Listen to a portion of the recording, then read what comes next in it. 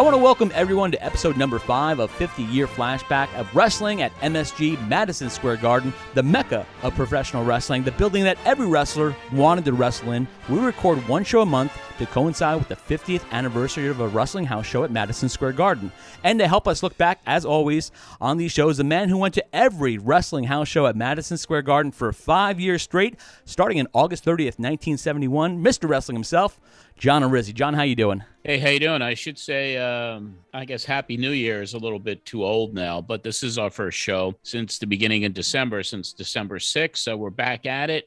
A new year, 2022, in a country ravaged with all kinds of stuff going on right now. And we're sitting here. I'm in Nashville. You're out on California. You're in California time. And hey, it's great to be back in the new year to begin what is going to prove to be an interesting year for wrestling at Madison Square Garden and my involvement in it as a fan at this point. If you want to hear this episode before the 50th anniversary, all you got to do is go to our Patreon. It's patreon.com/John Arizzi. John, I know that you're always doing stuff with Patreon. Besides getting the show early, what else is available for patrons? I sell Tommy Bahama shirts there, and no, actually, we have right now for patrons at patreon.com/John Arizzi over 170 different items of historic content for the fans to listen to, watch. I send them vintage magazines. There's so much going on at patreon.com. What we do with this podcast is we really release it a week earlier than it goes out to the general public. And we love and want to thank everybody for the great response so far. But the Patreon is growing. It grows each and every month. I find a lot of rare audios, in my archives. There's just so much content there. So for those of you who are listening to not only this show, but the sister podcast, which is John Arizzi's Pro Wrestling Spotlight, there is some amazing content up there right now that kind of coincides with what we're covering on the podcast, on the Pro Wrestling Spotlight podcast. For example, in January of 1992, Joel Goodhart went out of business. He went out of business right before the promoted match between Buddy Landel and Buddy Rogers, Battle of the Nature Boys. I was able to find Joel's last radio show from WIP in Philadelphia, and that's up on Patreon right now, where he discusses, he's going bankrupt. And coincidentally, on the podcast, we have Buddy Rogers on there talking about the show being canceled. So it's a really cool way to do that. And as people listen to this one, we're covering Kip Frye being named the new executive vice president of WCW. I was invited to a press conference in Kansas City in January of 1992. So that entire press conference is up there for patrons with Kip and Dusty Rhodes, ironically. Dusty was the booker. And that also is going to be covered on the Pro Wrestling Spotlight radio show. I also put up photo sets. I put up rare 8mm films. There's archival audio from the early 70s. There's just so much there. Patrons really have a place where they could relive wrestling history. And with this podcast, and as we get deeper into this year, there's going to be a lot of cool stuff that I'm going to be posting up there. And I'll let everybody know. I know later this year, Pampero Firpo, who was just one of the major stars of pro wrestling, enters the Worldwide Wrestling Federation for the only time. And then he has this match with Pedro Morales, and he has a match with Strongbow, and he makes his debut on today's episode, rather. But I have rare audio of him being interviewed before the Morales match, before the Strongbow match. And it's a really cool stuff. And that's up on Patreon as well. So each week, every Sunday, there's new content being released. I always put it up there about 6 p.m. every Sunday night. So people get the podcast early. They get the original archived episodes of the Pro Wrestling Spotlight. And right now we have episode 1 up there from April 9th, 1989, right through the current week. And, of course, people listen to this podcast weeks later, but there's 145 complete, unedited Pro Wrestling Spotlight radio shows on Patreon right now. Entree is $5 a month. For $5 a month, you're going to get the podcast early. This podcast and the Pro Wrestling Spotlight podcast, it comes out early. You get all the archived shows for $5 a month. If you want to upgrade it to $10 a month, then you get all the bonus audio and the early releases of the podcast. We have a $25 level, which you could then see videos, vintage videos, as well as the other perks. And for those $25 members, I also send you a vintage wrestling magazine every month. And then we go up to a $50 level, and you get 8mm films, and you get 2 wrestling magazines a month and all the other perks. And we do Zoom calls. And then for your highest tier, which is $100 a month, and we do have a few people that are in that tier, they get so much. They get photo sets from me that are unwatermarked. So each month I'll put up a photo set of Bruno Sammartino from the 70s, or Bruiser Brody from the 70s, or Superstar Billy Graham. Each month for those $100 a month patrons, they're going to get really cool photo sets that are unwatermarked that they can download. Wow. And I love how there's different categories, there's different levels. So if you can afford a lot or afford a little, there's always something there on the Patreon. Yeah, it's just something for everybody. And like I said, $5 gets you in the door every month. And that's Starbucks coffee costs more than that.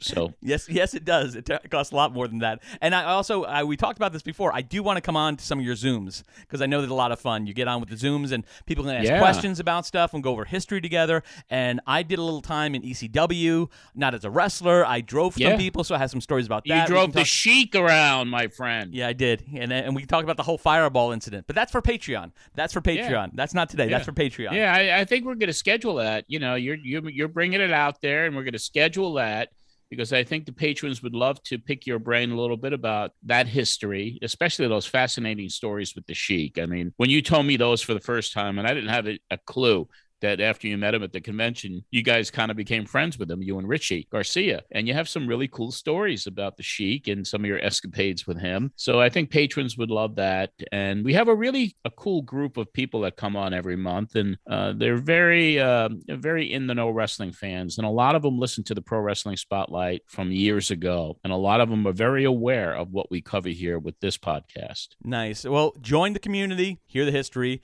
patreon.com/John Arezzi. There you go. All right. Patreon. Do it. All right, we're starting the year 1972, but I want to look back at 1971. John, it was your first year going to live events at Madison Square Garden. Just a little background. The WWF had 10 house shows at Madison Square Garden in 1971. No shows in April or September. Out of the 10 shows, 7 of them were sellouts. Now, a sellout in Madison Square Garden at that time was 20,000 fans. Their best house was December 6, 1971, with 22,091. That was the Fred Blassie, Pedro Morales rematch with the Roman Gladiator match. Well, Roman Gladiator, as they say. It wasn't really a Roman Gladiator. Well, they just put that match. As in an advertising. I mean, because it really wasn't a Roman Gladiator death match. Nobody was dragged around the ring and put on a stretcher and carried out. So that was false advertising. Yeah, and the smallest crowd of 1971 was 16,720. Your first show, August 30th, 1971. Maybe that's why you were able to get tickets, because it wasn't a big show. It was Stan Stasiak's first appearance against Pedro Morales. Yeah, that was see, the thing is, I started spreading the word, Tim. You did. Once I started spreading the word, then all of a sudden you have 22,000 people there in December. So I was like the town crier. I would say the Pied Piper of wrestling. I would be, that's a good way to put it. I definitely made thousands and thousands more people aware of it. I used to run around the streets of Manhattan just saying, go to the wrestling matches and just letting them know and believe it. I mean, look what happened. 22,000 people at the end of the year in 1971. From when you started, look at how much you did. And no credit ever comes for that.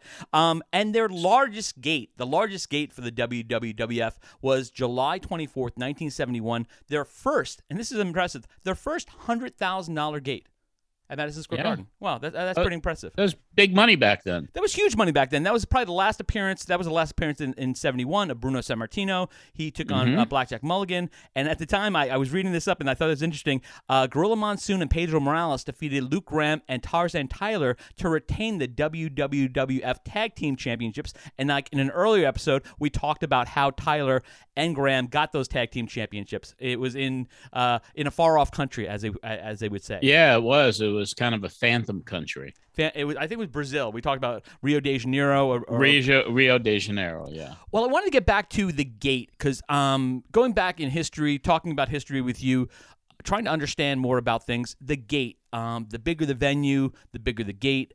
Back in the 70s, tell me if I'm wrong about this. If you didn't work, you didn't get paid. Is that right? Well, yeah. Everybody got a percentage of that gate based on the position they were on the card. So your payoffs might have been, $50 if you're in an opening match, or $100, $150, whatever it would have been back then, up to several $1,000s for the main eventers. Is it true that back in the 70s, they would split it up three ways at the Garden, like 33%? 33% would go to MSG and advertising, 33% would go to the WWF offices, and then 33% would go to the wrestlers. Does that sound correct to you? That sounds about right, yeah. And like bigger wrestlers, like, like Pedro or Gorilla would get like maybe 6 to 8% of the 33%. But those numbers are roughly in the ballpark. I'm just trying to think in my head, because I think we think today, like, hey, when wrestling's coming, it's coming on a weekend, it's coming on a Friday, it's coming on a Saturday. They did wrestling all week long back in those days, right? Yeah, I mean, it was 4 or 5 shows a week at the time. And the big shows were probably like, you had the Boston Garden, you had Madison Square Garden, you had Philadelphia.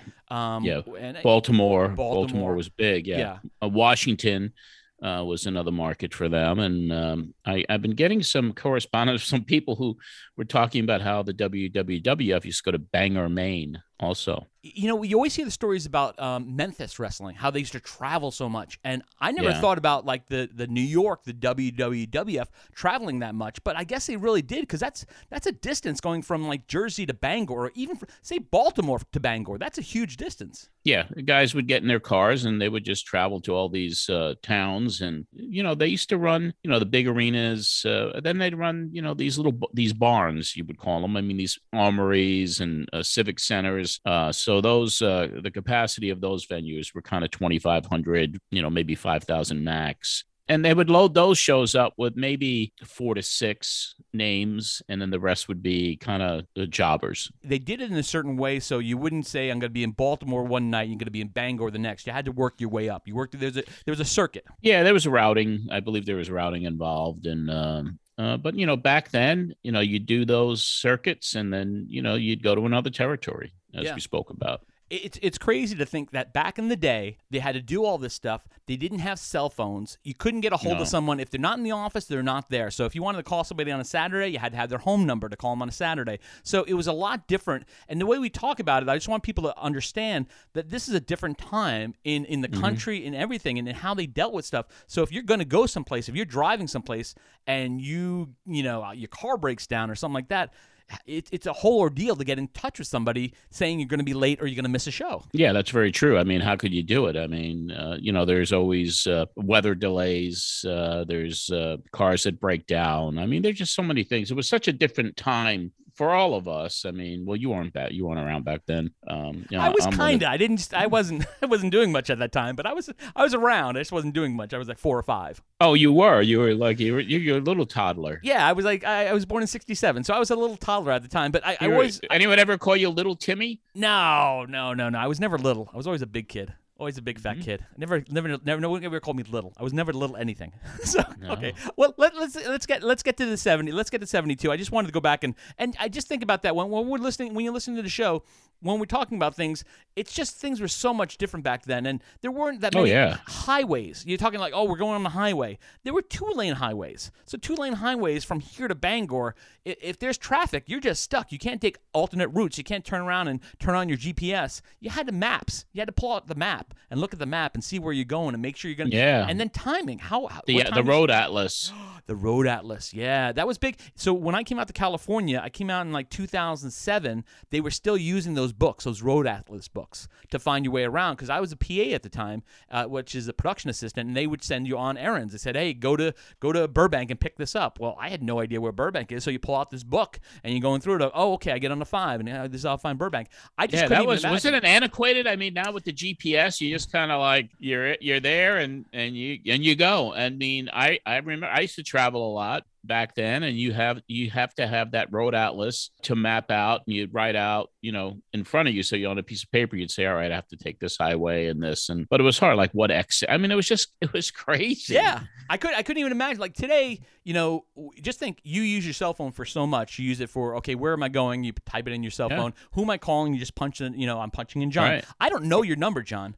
I have it in my cell phone. Yeah, of course. But and then you have voice activation when you're in the car. You just press call Tim Poutre. And that's it. Where back then you had to remember it, or you my mom still has one. This is why I brought it up. My mom still has that phone book. Your little address book has your address in it and your phone number, and it crosses off people when they move. Yeah, Yeah. my mom still uses that. She's 84 years old. She still uses that. God bless her. God bless Or her. the Rolodex. Rolodex, that's another one. So if you're traveling, if you're a wrestler and you're traveling, of course, if you've been to these places before, but if you're new in the territory, you better jump in a car that somebody knows where they're going, or you're going to be late. Yeah, the roads were typical where a lot of pranks were pulled, a lot of guys were getting ribbed. It was an interesting time, and there's still a little of that today, a little bit, tiny bit. But the territories were a place where you had to kind of live in your car in a lot of ways. And you know what? They also talk about the education of the road. Being on the road with veterans, going in the car with veterans, driving the veterans around, learning from the veterans. You don't get that today. And that's how a lot of the guys built up their character, built up their moves, built up their storyline, is driving in the car for hours with other wrestlers and bouncing things off each other. Yeah, that's very true. Very true. Well, let's get into 1972. Madison Square Garden, January 31st, 1972. Attendance, sellout, 22,076. Just missed the record by a few people right there. John, you got the tickets the same way you normally do, or did you buy the tickets the month before? How did you get your tickets for this one? I think for this show and for the first 4 shows of this year, 1972, January, and then February 21st, March 13th, April the 17th.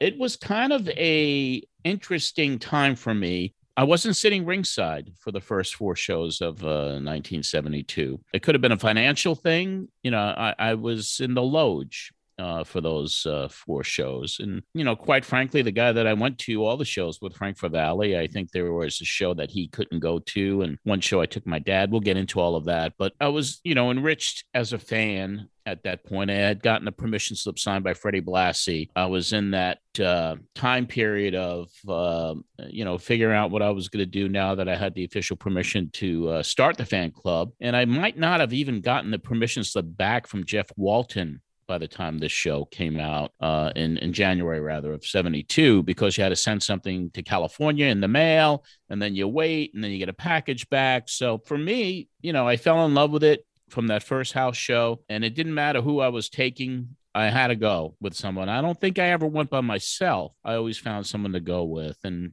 for January 72, I don't remember who I was there with, but I do remember I was in the Loge, the section 100s at the Garden. And okay, so if people are looking at it, you have the floor section and goes up a little. The Loge is the next level up. Is that right? Yes. Okay. Yeah. Then they go all the way up to, I think, section 400s. So it was ringside, the 100s, which were purple seats. They used to have them by color. Then they'd have orange and green and blue. So each level had a different color, and the ringside seats were brownish. But I remember the purple seats. I used to call them the purple seats, which was Loge. Well, let me ask you this. Going back to the Garden, I've been to a lot of venues for concerts, for wrestling matches, for boxing matches, different things. What are your best seats? Now, unless you're sitting like ringside, and even when you're sitting ringside, it's like going, if you go to theater, you don't want to sit straight up front because you're going to be missing stuff. What are the best seats at the Garden to see a match, to catch everything of the match? I always loved Loge for concerts or the wrestling, because if you weren't taking photographs, I mean, there was no reason. I didn't like looking over people. So if you're in ringside, if you're not in the first 3 or 4 rows, then it gets a little problematic because people are standing and you can't see and you got to keep getting up and down. Loge, you can sit there and you can just all right, you have a good close proximity to the ring and the purple seats, section 100s. So that was cool. Obviously I wasn't taking any photographs in the first quarter. I remember taking photographs in the May show of 72. That's when I shot a picture that we'll talk about later that actually became the first picture I ever had published in a wrestling magazine. But I didn't take photographs. I did take photographs. I brought an Instamatic camera there, not for this particular show, but I did. And it was kind of, I remember the King Curtis. We'll get into that. I remember my little 3.5 by 3.5 pictures from the Instamatic camera, and I just wasn't happy because they were far away. Yeah. There's no zoom on the Instamatic camera. And also going back to Madison Square Garden back then, there's no big screen. So if you're in row 16, it sounds really cool, but it's pretty far away. You're lucky the PA announced the PA. You could hear the PA back then.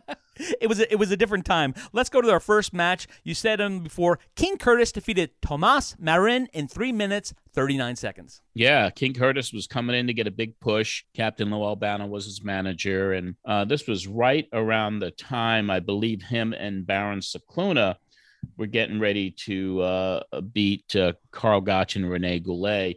But on this particular show, Rene Goulet and Gotch were still the champions. But Curtis was teaming with Cicluna. He was coming in for a push, and he was a maniacal guy, a true psycho inside the ring in his character. And he was kind of a psycho outside the ring, too. And I was looking up King Curtis. I was like, I had to look up to see what this guy looks like. I didn't know what he looked like. I was looking him up, and then I found out that King Curtis in the late 80s, early 90s went to the WWF and was a manager, just like Captain Lou Albano. He was the Wizard, and he was a manager of Kamala and Sika at one time. Yeah. He always had a very eccentric, very out there persona and character. And he was like that his entire career. I mean, he was very unpredictable, and he's very scary looking. He was a guy that also used to like to gig himself. I mean, to blade, and his forehead was just kind of like mush, just filled with all these gig marks and scars. It looked like a little bit of a roadmap.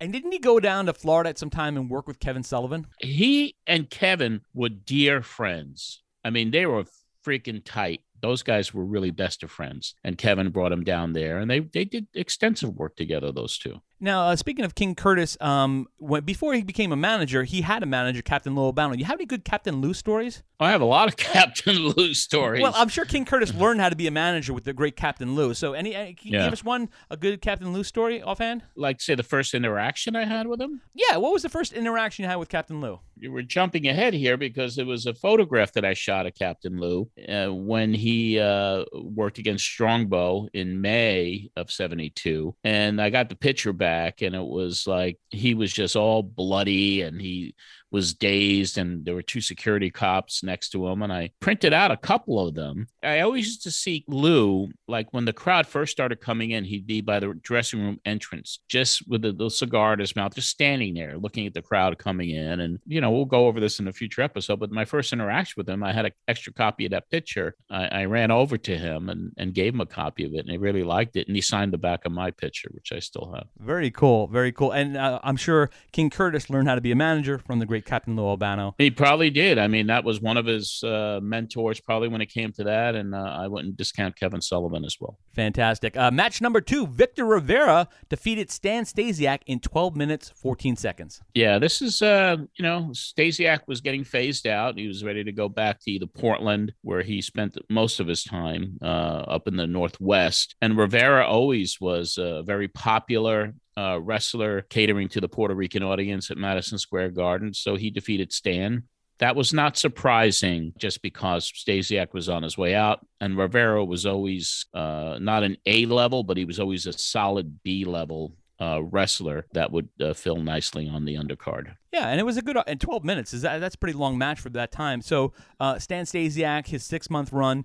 So with his 6-month run, and this is how they used to do it back in the day. They don't do it. They don't do it today because there's no place to go. But there's no territories. There's no territories. So back in the day when there were territories, you come in, you get your big TV push, then you get your title run in the territory, and then, for lack of a better word, you job your way out of the territory. Is that correct?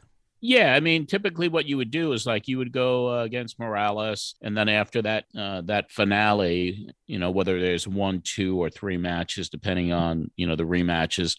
Then when you're done with that, before you job your way out, you'll go around the circuit. So they'll do a Morales-Stasiak match in Boston or Philadelphia and Baltimore.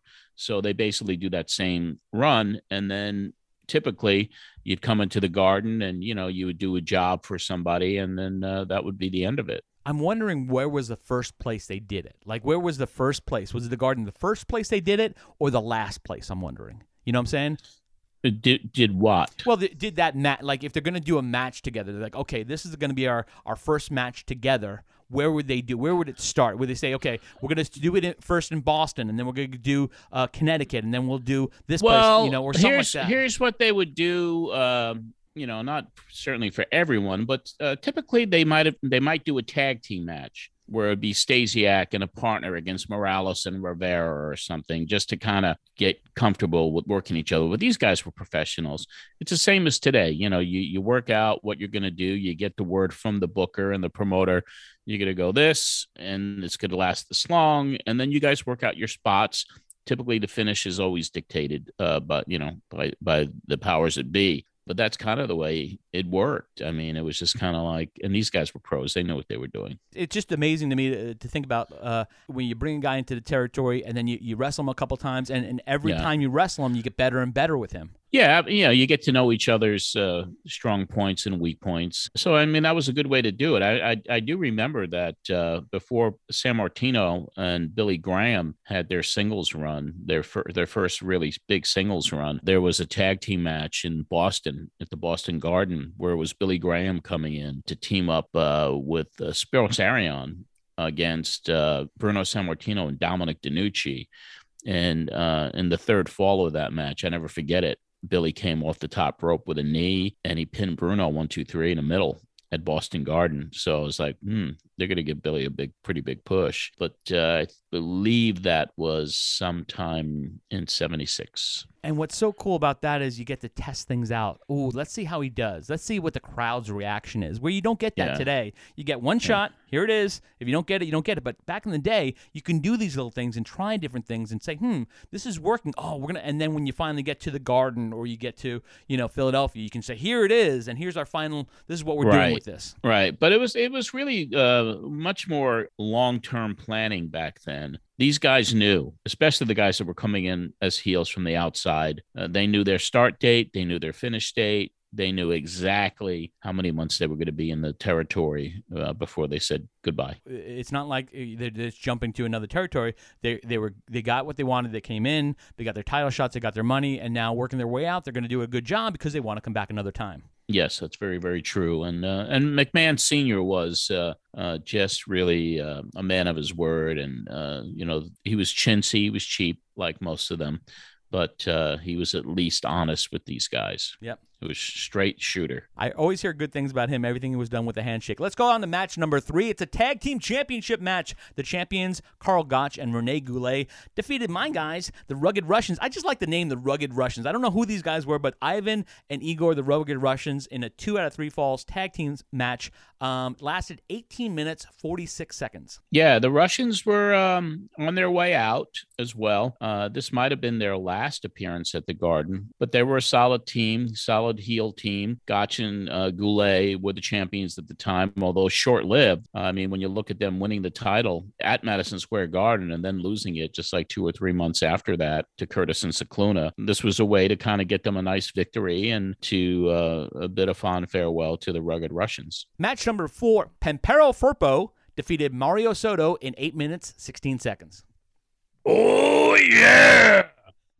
Now, a lot of people... that was Firpo used to say that. And now people don't understand. That was before Macho Man. He created that. He was the guy that did. I had a really great Zoom with his daughter, Mary, when he passed away. He was an amazing performer. He was an incredible, charismatic guy with this bushy hair and the shrunken head he used to carry with him. But he was making his debut at the Garden. And he was also somebody like McMahon probably brought him in and said, hey, listen, we're going to give you some of these victories at the Garden. Then you're going to fight Morales in May. And it was all planned out. And Soto was one of those guys that would win on television most of the time. And then he would be, because he was getting all these victories and people were seeing him win on TV. And then he comes in and as in a competitive match against Firpo and whoever else he was going to put over. But Firpo was, would come in there and he had the Grand Wizard as his manager, which was kind of cool.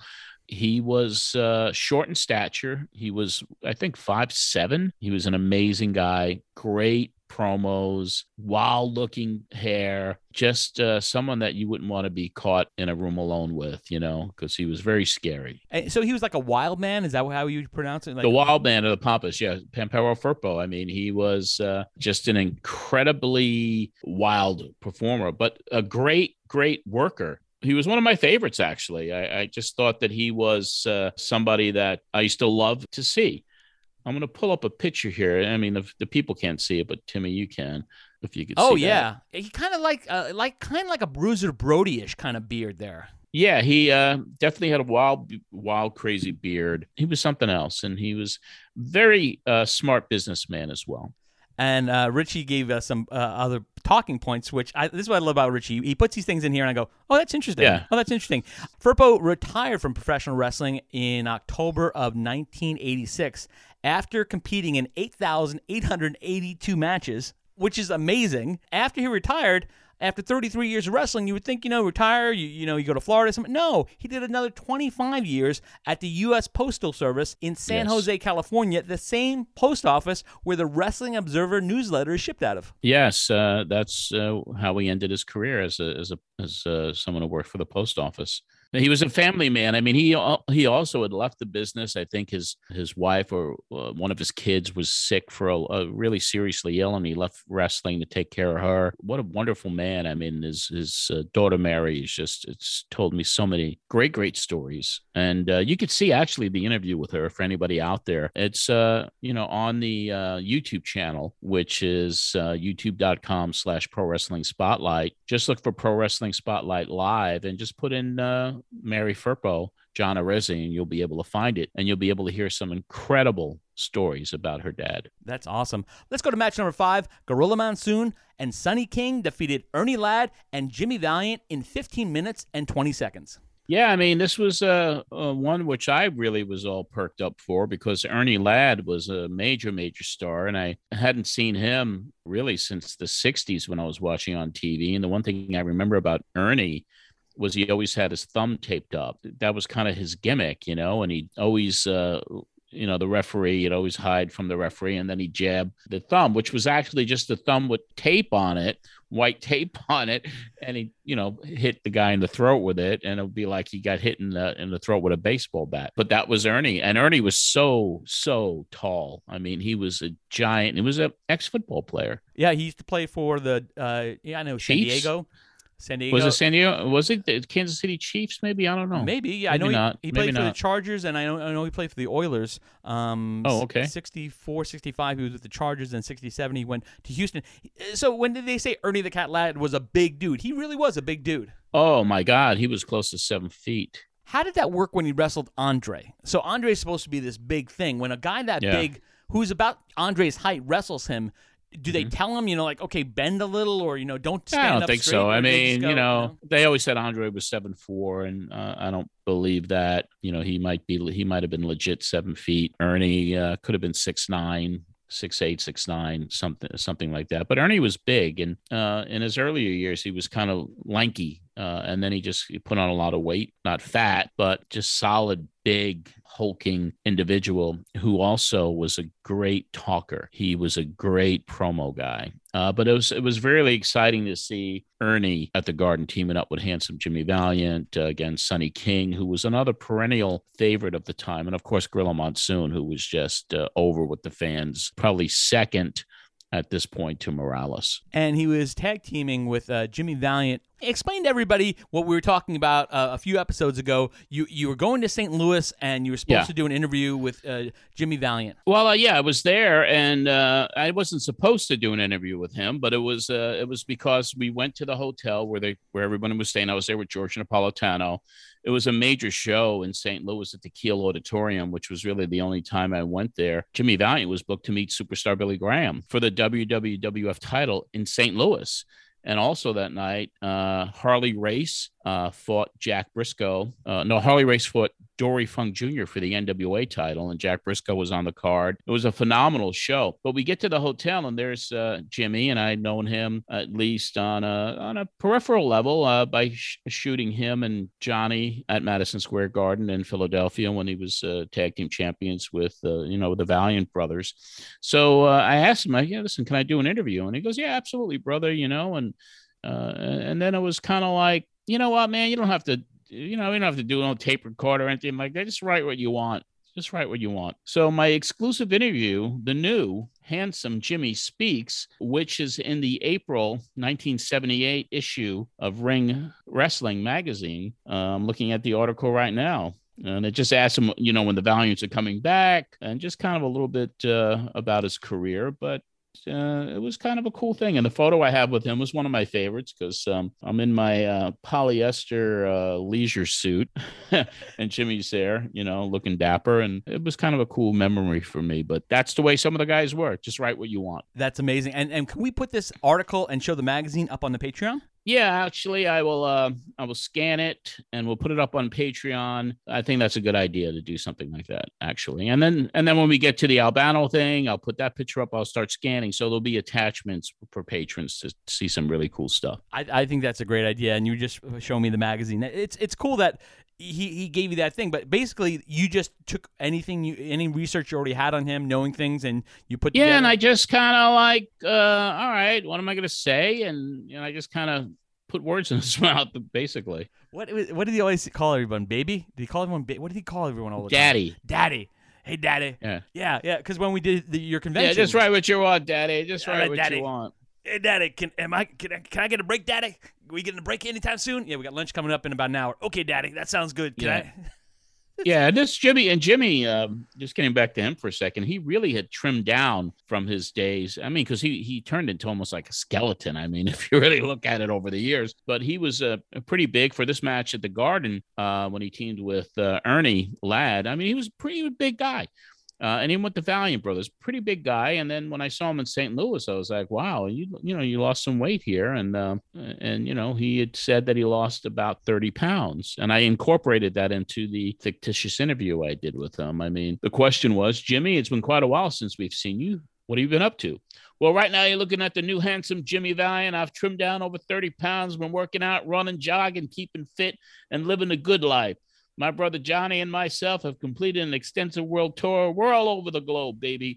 Because I remember his promos. I wrote this interview based on how I think he would answer the questions. What John was doing right here is everything, like when I worked in reality television, you would want to say, okay, how do I want them to say it? And you would say it in their voice. Nothing's real. No. I mean, especially on television. No. I mean, when I was on Deal or No Deal, my sister and the infamous Donald Trump episode when I fired Donald Trump on national TV.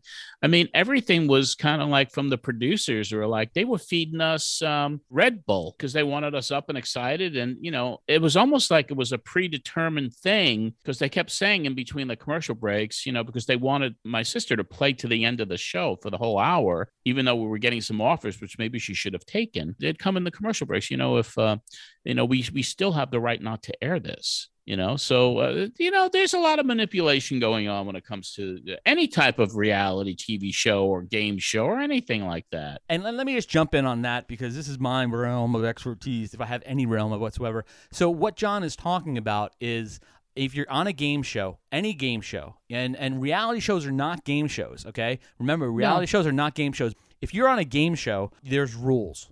There's rules you got to go by on a game show. That became because of the 21 scandal, okay? Now, all shows, Survivor, Amazing Race, any of the talent shows are all called reality shows, so they can change it in any way. Why I'm telling you this, yes, with shows that have prizes, and they don't want people to know who wins these shows, so you won't, if you lost, you don't go out and go, oh, John won before it airs. You can't do it. You can't do it. First, you sign a contract, and the second thing is they have your money. If you're a second place winner, you'll get some money, but you won't get it if you tell people. Same thing if you're the winner. You won't get it. And also, you won't get it unless it airs. Right. So if the show never airs, we will be talking on our Patreon coming up. John is going to ask me about this because I have a story about a TV show. It was one of the Rock of Loves kind of thing. It was called For Love or Money. I think that was the right term for it. I got to check. And they did a whole episode that never aired, and I'll tell you why on the Patreon when we do it. Sounds good, man. Yeah, it's good. Let's get back to wrestling because that's what we're here for. Yeah, because wrestling is real. Wrestling is real. This is everything else, reality show, funny. But, back in the day in 1972, we saw Chief Jay Strongbow defeat Freddie Blassie by DQ, 10 minutes, 35 seconds. Yeah, it was a night that I certainly wasn't happy with the outcome because you see Blassie in the ring, and of course I was so excited to see him again. That was the highlight of my night. But seeing him not get pinned, which was great, but to get disqualified either by a low blow or biting Strongbow on the head, whatever it caused that DQ at 10 minutes and 35 seconds. It was sad to see Blassie because I knew that was probably going to be the last time I'd seen him for a long time. And Blassie is the same boat as Stasiak was. He had 2 sellouts in a row, and then he loses the next time by DQ. Now, on the last episode in December, we talked about how you got a permission slip signed by Freddie. Now, how do you continue with that? How do you correspond? Because there is no Google. There is no correspondence. There was no correspondence with me and Freddie for the entire year in 1972. I mean, I didn't hear from him until the newsletter started to come out. And I believe it took me months, and I got the permission slip back. And then, all right, so what do? I write a newsletter in the late summer, early fall of 72, issue 1 of King of Men. And then you send that out to the magazines, and I'd send Jeff Walton the issues. And then it wasn't until I got that first letter from Freddie in March of 73. That was the first time he corresponded and acknowledged, what a great job I was doing, and invited me backstage into the Garden in that March 73 show. So I didn't talk to Freddie Blassie that entire year of the 1972. When you did your first, the first newsletter, you said it came out in like September of 72. What was in it? Were you just telling the history of Freddie Blassie in that one? Or what were you doing? No. It was, there were features on Fred, articles on Fred, but I also would write up reports from the shows that I went to. The Garden had these many matches, and I'd do a review. I'd have an editorial. And then in my rudimentary, I traced, like, you ever trace drawings? Like, you put a thin sheet of paper, like almost a clear through paper, and you trace something. And I would do some trace drawings and put those in the newsletter in the beginning as well. And what I really was different about from the other newsletters is that I would actually put a real, like a little wallet, they called them wallet size photos back then, on the cover. And I'd send that off to the members. So how did you find members, by the way? It was through the wrestling magazines. I mean, Georgianne Orsi was her name. Later, Georgianne Macropolis did a column. Tom Burke did a column for Ring. Jim Melby did a column for Wrestling Review.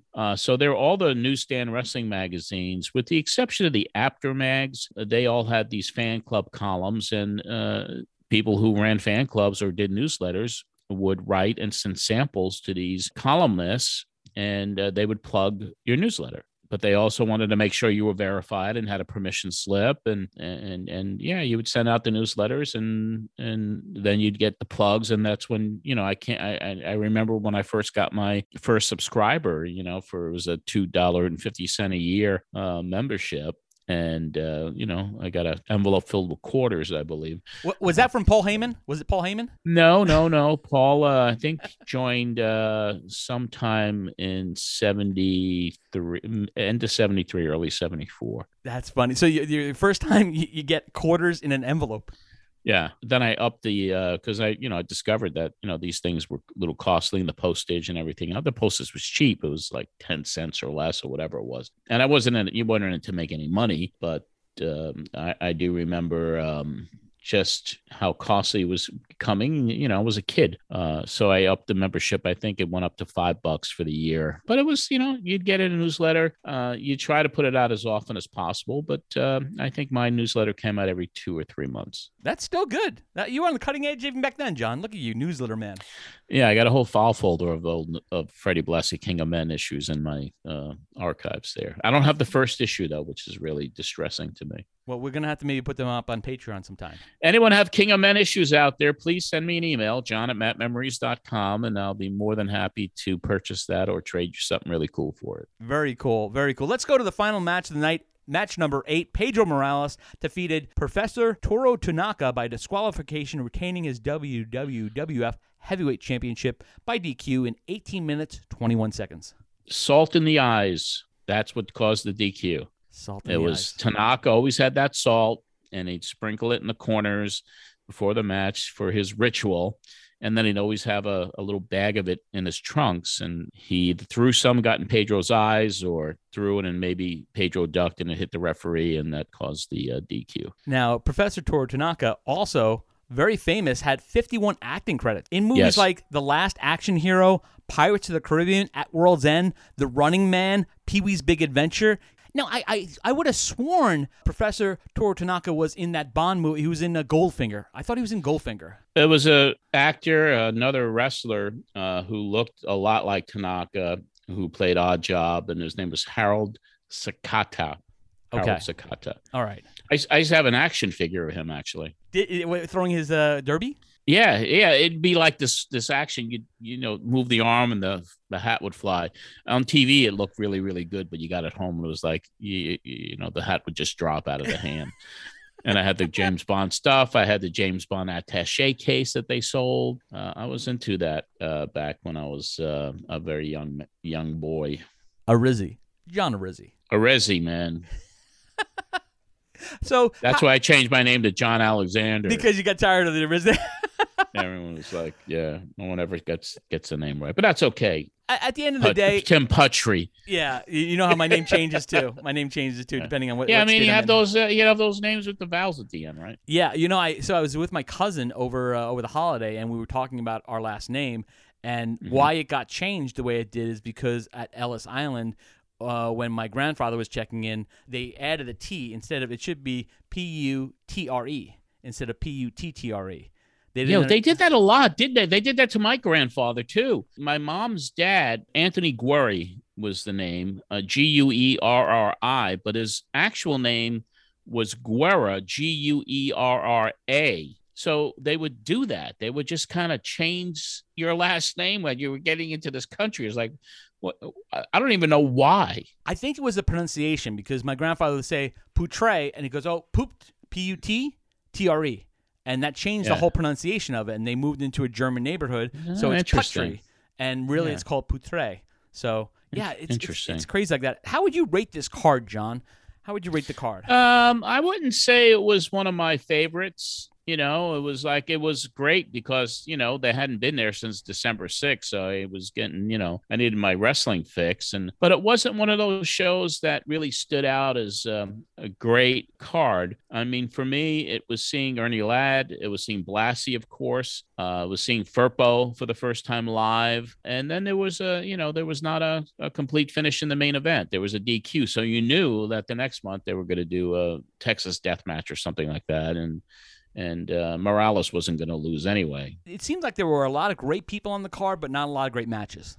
Yeah, it was, a lot of star power in ways, but it wasn't one of those shows where you remembered it like indelibly in your head, where other cards, you would remember. There was not one match here that kind of, was burned into my memory about it being spectacular or something that I'd remember 50 years later. Absolutely. Even though it's hard to remember it anyway 50 years later. Absolutely. If you have any memories of Madison Square Garden, please shoot us an email at john@matmemories.com. And of course, if you want to hear this show before the 50th anniversary, join the Patreon, www.patreon.com/JohnArizzi. Yes, that would be the place where you get the show early. But one thing that I love about these shows is, like, even though they are released at bell time, 50 years to the day, you could find them on all of your platforms where you get your podcasts, and you listen to it at your leisure. And it's really cool to be able to see it on Apple and to see it on Spotify and Odyssey and everywhere it's distributed. And please tell everybody about it. If you're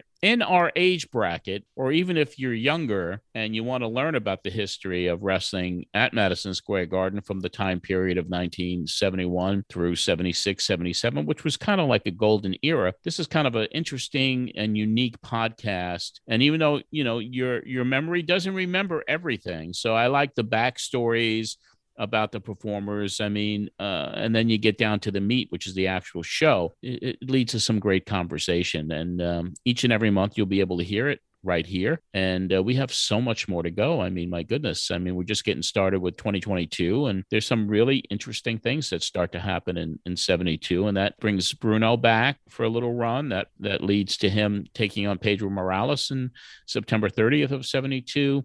And you see some really interesting performers make their way into Madison Square Garden, the Mecca of wrestling, this year, 50 years ago, 1972. So I look forward to going over it each and every month with you, Tim. Absolutely. And if you want to be part of Patreon, we're going to be making this more of a companion piece to the Patreon. John's going to load up for this month the Jimmy Valiant interview he did with the wrestling magazine. We'll be doing that. We have every month we'll be trying to load in something different. If there's something, and I'll go deep into the archives on the photographs and see if I could find any of those little 3.5 by 3.5 pictures from even when I was sitting in the purple seats.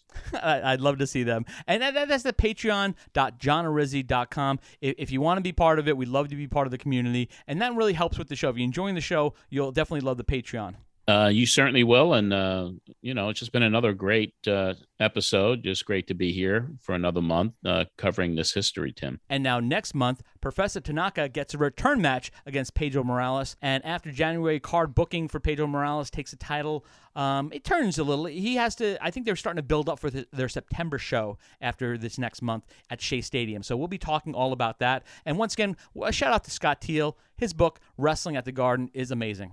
I would like to thank Scott, of course, because that is, when it comes to Madison Square Garden wrestling, this is the Bible. It's called Wrestling in the Garden, The Battle for New York, works, shoots, and double crosses, as well as an index of every show at Madison Square Garden that took place from the very first one. And this covers the era that really finishes when the book was published. So it has every garden show right through the end of December 2016. It's a great reference book. It has backstories. It has all the shows, all the performers. There's an index in the back of the people who performed at Madison Square Garden. You can get it at crowbarpress.com, and that's Scott Teal's company. He has amazing collection of historical books there at his website. Great publisher, Crowbar Press, and this garden reference guide really is like $24.95, and it's just like I said, it's my Bible when it comes to Madison Square Garden wrestling. And you've been to so many shows, they all start blending together. So it's great to pull out the book and go, okay, I do remember this, or I remember that. Right, and the stories that he has here, like Memories by Jimmy Valiant, talking about his working at Madison Square Garden, and they also have photographs and clippings, the advertisements that were there in the New York Daily News, and there's photographs and.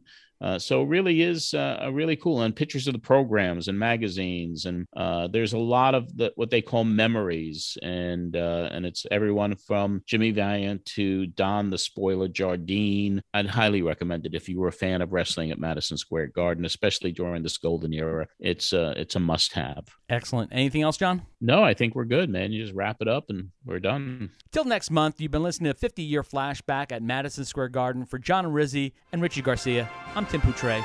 We'll see you next time.